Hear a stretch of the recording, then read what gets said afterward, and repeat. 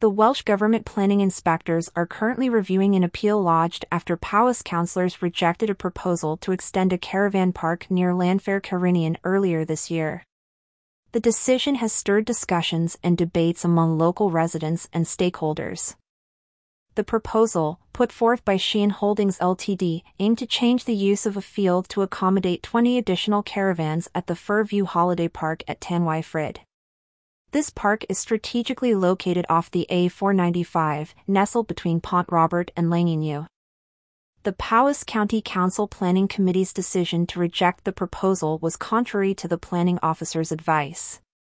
The officer had recommended approving the scheme, highlighting its potential benefits for the local tourism industry. However, the councillors had significant reservations.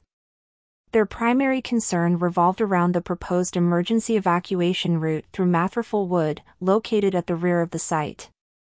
This route, they believed, was susceptible to flooding, making it a potential hazard. Adding to the complexity, the evacuation route in question isn't owned by Sheehan Holdings. Instead, it's a part of the Welsh Government estate and is typically used for forestry purposes. This raised questions about its viability as an emergency exit, according to a report by the Powys County Times. Another point of contention was the visual impact of the expansion. Some councillors expressed concerns that the additional caravans would be a blot on the landscape, disrupting the natural beauty of the area. In response to the rejection, Charmaine Sheehan of Sheehan Holdings lodged the appeal. They also made a case for the inspectors to award costs against the council, hinting at the financial implications of the decision. Defending the proposal, McCartney's Planning and Survey emphasized that flood risks had been duly considered. They pointed out that the same flood evacuation route proposed had been approved in previous expansion plans at the site. Further, they highlighted that the site itself would be situated entirely out of the identified flood risk areas.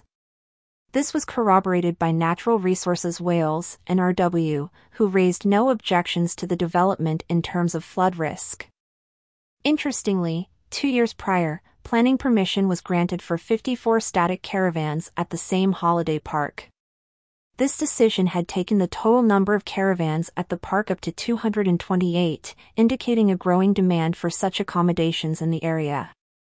The ongoing appeal and the discussions surrounding it underscore the challenges of balancing development with environmental and aesthetic concerns. As the Welsh Government planning inspectors review the appeal, many await their decision with bated breath.